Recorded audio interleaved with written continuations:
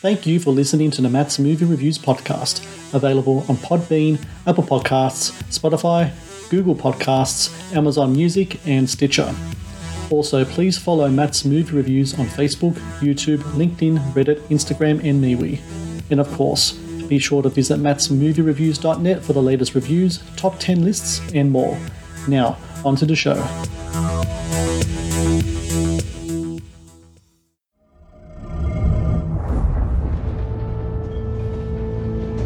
I'm supposed to meet a man here to take me to the compound. Came from the west, right? It's getting pretty bad out that way now. Folks turning on each other. So why the compound? Seems a strange place to be heading. Once in a lifetime opportunity. What is it? Come here! Look at this! That's gold. We just found a pile of gold!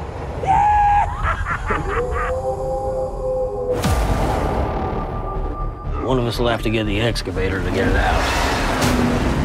I think I'll stay with the gold. You gotta watch your water. Gotta stay out of the sun. Ain't no joke out here.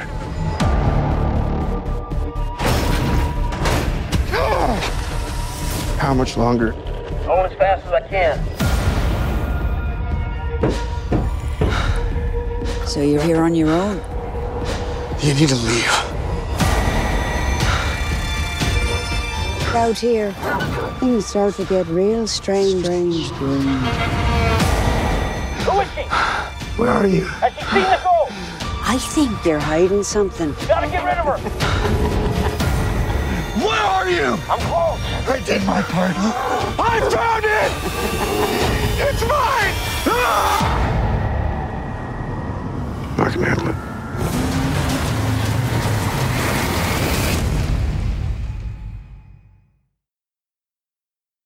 Hello and welcome to the Matt's Movie Reviews podcast. I am your host, Matthew Perkovich, and this is episode number 418. Releasing March 11 in theaters across the US is Gold, psychological thriller that stars Zac Efron as a drifter who finds himself in a war of attrition against the elements when he stumbles upon a large gold nugget in the middle of a scorching desert landscape. A film in which the rot of greed is presented in physical and symbolic form and features a fantastic performance by Zac Efron. Gold is also the latest film directed by Anthony Hayes, who also co-wrote and co-stars in the movie. And I'm glad to say that Anthony Hayes joins me now on the podcast. Anthony, thank you so very much for talking to me today. No problem. Thanks for having me. Absolutely. You know, when I first watched this film a couple of months back, the first thing I knew I wanted to ask you about is the landscape that you filmed on. And I was really curious, when it comes to putting this story together, what comes first? Is it story? Is it setting? Does one influence the other? Which one kind of comes first? Or is it just a chicken and egg situation where it's kind of like an organic to and flow between the two? Yeah, it's an interesting question because it was actually driven by another film that I was directing that fell over in pre-production. And this was a film called Stingray that had a big cast in it. And we got 5 weeks into pre-production in Vancouver on it. And then the finance fell out.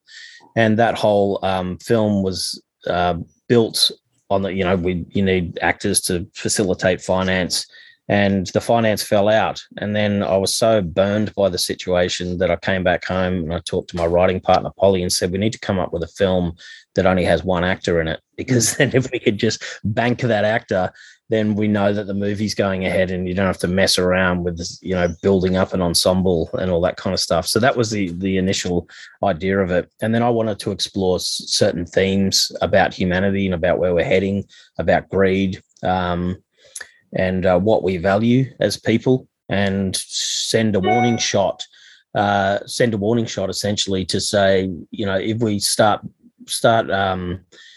wanting things then more than connections with other humans, then we're in a world of trouble. And so it talks about global warming. It talks about, the characters have no names. They have no backstory, because in this world, it's of no interest to anyone.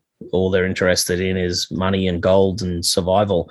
And then to put that in the desert, obviously, it needed to be somewhere where you'd find a big chunk of gold. And I'd actually shot out in that desert, in that region, probably for about 5 films over my acting career. And so I knew it really well, and it had the infrastructure out there to house 200 crew in the middle of nowhere. And so it began to emerge like that. And then it began to emerge as a survival movie on top of those themes. So I guess what came first was themes, and then the survival elements, the genre elements in there. So you shot in South Australia, especially like around Lee Creek, I think you're in the Flinders Ranges. And, it's really interesting. In the history of cinema, there's always people always talk about don't work on water because of horror stories working with water and affecting equipment. You're doing the opposite. You're working in the dry. I'm just curious though, when working in that kind of excessive heat, that kind of like nonstop humidity, what does that do not only to your equipment, to your, but also to like your crew as well? Because I'd imagine that, working long hours and especially in that heat, it would have been a very kind of like enduring kind of process throughout it all. Yeah, it was actually a real challenge, this movie. It was the hardest thing I've ever had to shoot. It was extremely, extremely hot. There were sandstorms that were blasting through the location all the time. We actually lost 2.5 days because we couldn't shoot, and I only got 8 seconds of footage in between the sandstorms. So the elements were huge. There were crew were fainting at stages, so we had to stop because it was too hot. Shoes were melting on the ground because the ground temperature was 90 degrees. And we were always measuring it because we had a lot of dogs in this movie and wanted to shoot them. And we had to keep an eye on the ground temperature to make sure it wasn't too hard on their feet. And It ended up that it was. So we went and did all that stuff green screen in a studio afterwards and didn't shoot really any dogs on location in the end. So it was really grueling. And even, I needed to find a location that was 360 degrees, nothing. And it's really challenging to find that anywhere where you don't have to drive 3 hours in the morning and 3 hours back and then condense your workday. So we found a private property that happened to have a clay pan on it that no one had ever shot in before. And we went into that and we had to excavate the roads because the roads weren't good enough to get the trucks in. So we had to come in and spend money on that and put down gravel and cut out certain parts of the road and refill it. And there were no trailers around, so Zach couldn't ever sit in his trailer. There was the only things we had was whatever we put up temporarily, some shelter to get away from the heat. So it was brutal. It was brutal, and it was day in, day out brutal. We were shooting 6 days a week too, because when you're shooting out there, you just want to get it done. But everyone I'm so proud of because, and the equipment, you asked about the equipment. We lost steady cams because of all the dust storms. We lost dollies because of the dust storm. So we were sending equipment back, to the major cities and trying to get it back out in time. So it was a bit of chaos actually dealing with that stuff. It's, water and deserts, I would say no. Yes, exactly. No to that. Yeah, I mean, it's interesting really watching it too, the ambiguous nature in regards to story and character as well. You mentioned before the characters are nameless, the location is unknown. We know we're dealing with the future. We don't exactly know what time we're dealing with. But on the other side of it, you yourself as a filmmaker, your actors, do you guys work on own backstories? Do you have kind of like backstories that only you know of that wasn't presented in the screen that you were working off? Yeah, absolutely. I think when you come to any role, you need to be armed with those things, and they weren't in the script. And I guess that is a fun part of the process that Zach and I went through, was that we did go through that, and he had his ideas about where his character was from. And when you watch the film, you do get a hint that wherever he's come from is probably no better than where he's heading or where he is now, and that there is chaos on the coastal regions of whatever continent they're on. So yeah, there was definitely a backstory there, and I had backstory as, for myself, which fills out the character. But the intention was to leave it off the screen deliberately, because when humanity is lost, we don't care about each other anymore. We don't care about each other's stories. And then we just care about gold.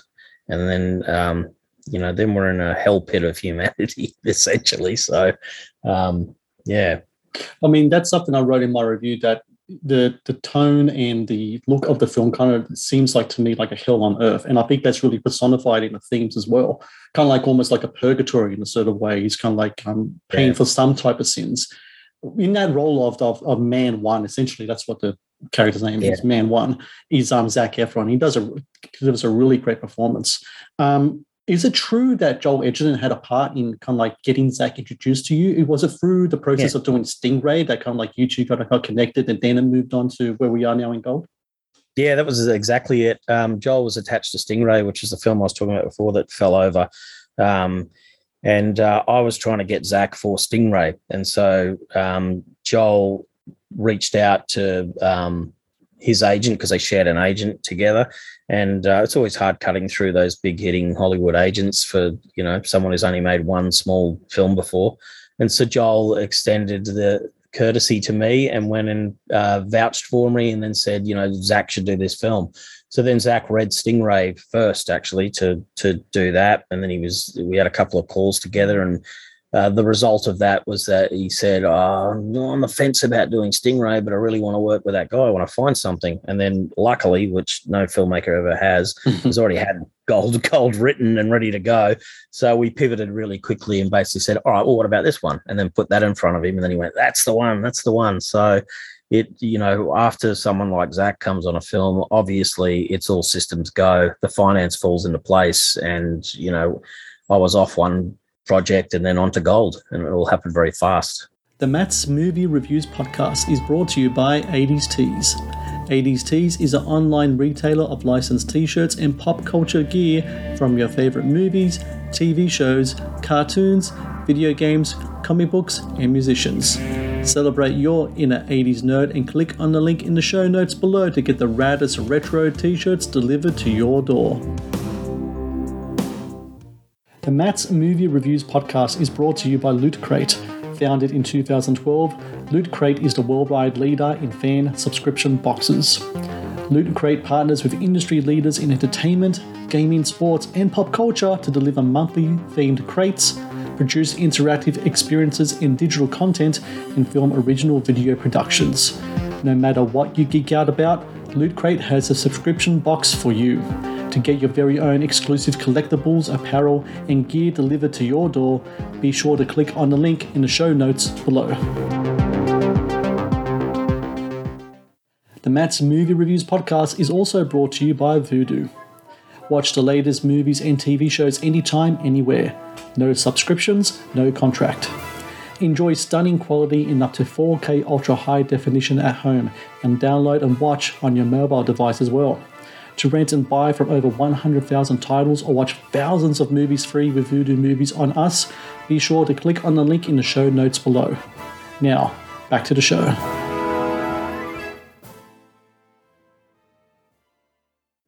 I think what a lot of people are really going to attach to is the physical transformation that Zac goes through throughout the film.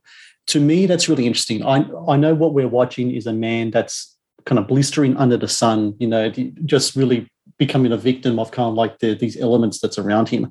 But to me, the makeup also kind of represents kind of like a rock coming from the inside out. And there's one of my favorite films is The Exorcist. And I couldn't help but compare the makeup in this film to the makeup in that film. Because that film's about this girl, she's innocent, she's pure, but the evil from inside is kind of like personifying itself on the outside. And it seems to me in a certain way, and I could be wrong, and I probably am, that it feels like that kind of thing as well when we got to Zac Efron's character in the movie. He's got this greed and this kind of stuff within him. He won't let go of his pride. He wants to have this stuff. And because of that, this kind of stuff ruptures on his face. It's not only the elements, it's the stress. And Jennifer Lanthy, she just does such a terrific job with that makeup. Number one is my kind of like take on it, kind of like something in the wavelength of what you're going for philosophically wise. And number two, what's the process like in trying to put all that stuff on? Because I know you had some makeup in as well, but he really went through like on town with the blisters and everything else. Yeah, that's right. Yeah, you're actually spot on. We had conversations about the picture of Dorian Gray, which is a similar thing, that the rotting from the inside, and then you can't help but project that in the physical appearance. So you're absolutely spot on. And he doesn't start off that way, and he just gets uglier and uglier. Well, as ugly as Zac Efron can be, but we pushed we pushed it pretty far. But he certainly looks very different and beaten up and weathered. And that was exactly it. Is we needed to, because he was in the movie by himself for a long time, you needed a physical representation of where that character was at for the audience, because there's no exposition in the film. He's not talking to anything, and he has a brief moment with a scorpion, but we needed to externalize that greed and externalize all the inner workings of where he's going as a human. And so that plays out in the makeup all the way through the film. And like you said, Lamphy's work is just extraordinary. Yeah. And that she's also so fast, and it was important to make it as realistic as possible. And there were all these different stages that we had to hit too. So it was like mild, then moderate, then more, then more, then more. And so to kind of be able to track all that stuff and then pull it off and pull it back on, in a day, and turn that process around just in terms of logistics for shooting a film, when I didn't have any other actors to shoot. So if we were going to change his makeup, we all had to just sit around and wait. And so she was just super. She was so quick, and he really does look different. He looks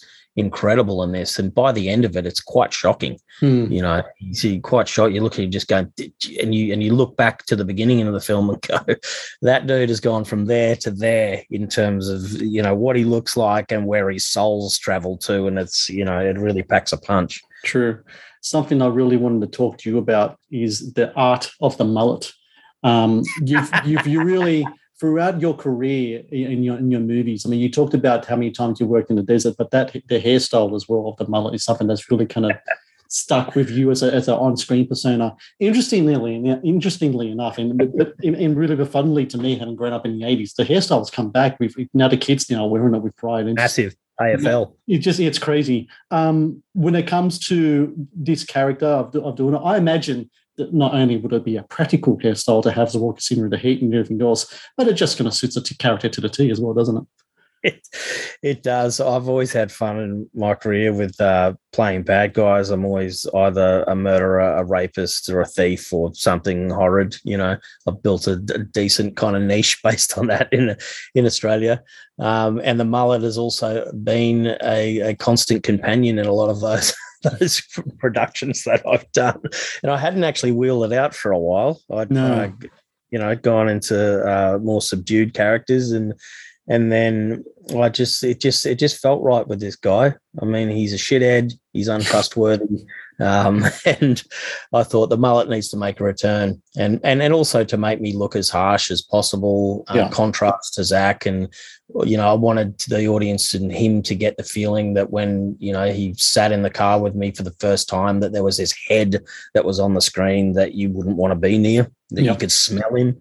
Could smell this guy, and you could kind of sense this guy. So it really worked for that. And you're right. It's like mullets are cool now. I mean, every AFL player has them. I had one as a kid too. So yeah, me too.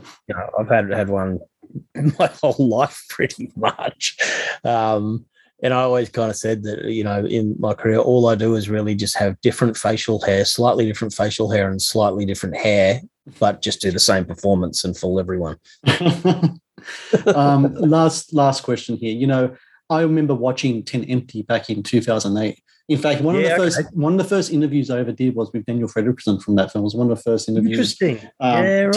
Tape recorder, over the phone, transcribing it for hours and hours, like a 20-minute, 25-minute interview. I mean, this was your first directing gig since then.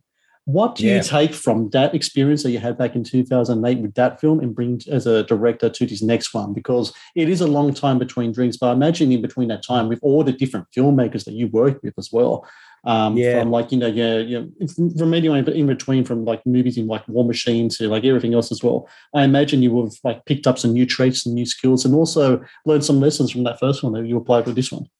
Yeah, absolutely. One of the lessons I learned was to let things play out, give them a bit of air, and not to have to push the performances too hard, that you could sit back and trust script a little bit more. The other one was to not dive too far into performance, and then not have a visual style and a cinematic overview of the film. So they were the lessons that I learned. Also about, holding your ground on things. When you do your first film, everyone's got advice for you, and not all of that advice works. Or if you take all of that advice, then it ends up being a bit of a hodgepodge and loses its vision as a thing. So, I had a vision for this film, for better or worse, and people will really like it or not, because it is a unique film, and it is devoid of a lot of things that people expect, like backstory and character development and dialogue and all those sort of things. But we knew what it was, and we've executed it. And I think holding your ground on those sort of things and backing yourself is the only way to come out of a movie and be truly proud of it. I remember working with Rolf de Heer a while ago, and he's done so many great films. And I said, "What's your favorite part of the movie making thing?" And he said, "Well, I enjoy just being on set and making the movie, because what happens to the movie and how it's received, you never, ever have any control over." He said, "I've made films that I think are great that people hate, and I've made films that I think suck and people think are great. And so the end result is just not the filmmaking experience, and you have no control of it. So just enjoy what you're making and stick to your vision, and be quite brutal about it. And then, just it builds you as a filmmaker." And working, I've worked 3 times with David Michôd since then. And I'm watching someone like him work, and the confidence that he has, and watching his career go from a tiny little indie Aussie film to, and taking me along for the ride as well, which is nice of him. People like Derek Cianfrance was a big, The Light Between Oceans, to work with him and his slate of work. I mean, he had things that opened up my eyes as a performer that made me a better performer. And his was all about trust. His was all about allowing an actor the freedom to do their thing. We would walk from the trailer, get collected from the trailer on The Light Between Oceans, and be put into a room that we've never seen, and all the actors would just be basically pushed into the door with no rehearsal, and he'd be filming. And so he was always after that little bit of spark that wasn't rehearsed. And so there was a lot of that in that I didn't have the guts to do in 10 Empty. It was always very meticulously orchestrated and directed, but to just give things a bit of air and a bit of freedom, and not be afraid to go, well, let's see what else is out there. And then if it doesn't work, you don't have to use it, but you will always find pockets of gold, as it were. You allow people that freedom to express themselves. And especially when Zach's coming from a place where he's not really done this sort of thing before, to allow him that freedom and that rope, and to kind of gently guide him around and giving him the support he needs. It's a fantastic performance from him, and that builds confidence in actors. So, I mean, I could talk about what I've learned for years. It could be a whole podcast in itself, but, you cherry pick the best things, and it's just about holding tight to your vision, I think. Yeah, absolutely. And for everyone out there listening, March 11, theaters across the US is gold. Make sure you watch this thing in cinemas. To all my listeners in the US, because the cinematography, the makeup design, the sound effects as well, just the buzzing of the flies and the gulping of water, almost kind of play a soundtrack in their own. And it's interesting you talked about Rolf de Heer, because I was watching The Mission again a few nights ago.